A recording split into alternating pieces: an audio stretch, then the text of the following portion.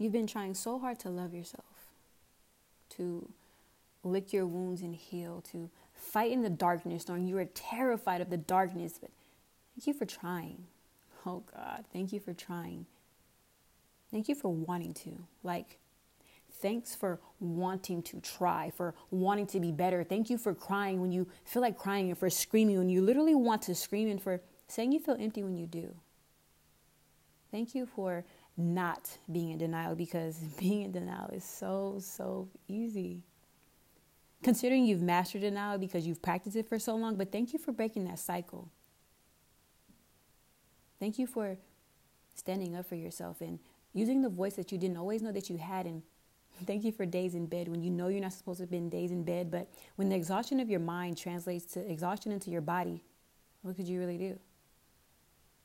Thank you for listening to yourself and for actually feeling your emotions, and especially when the world doesn't want you to.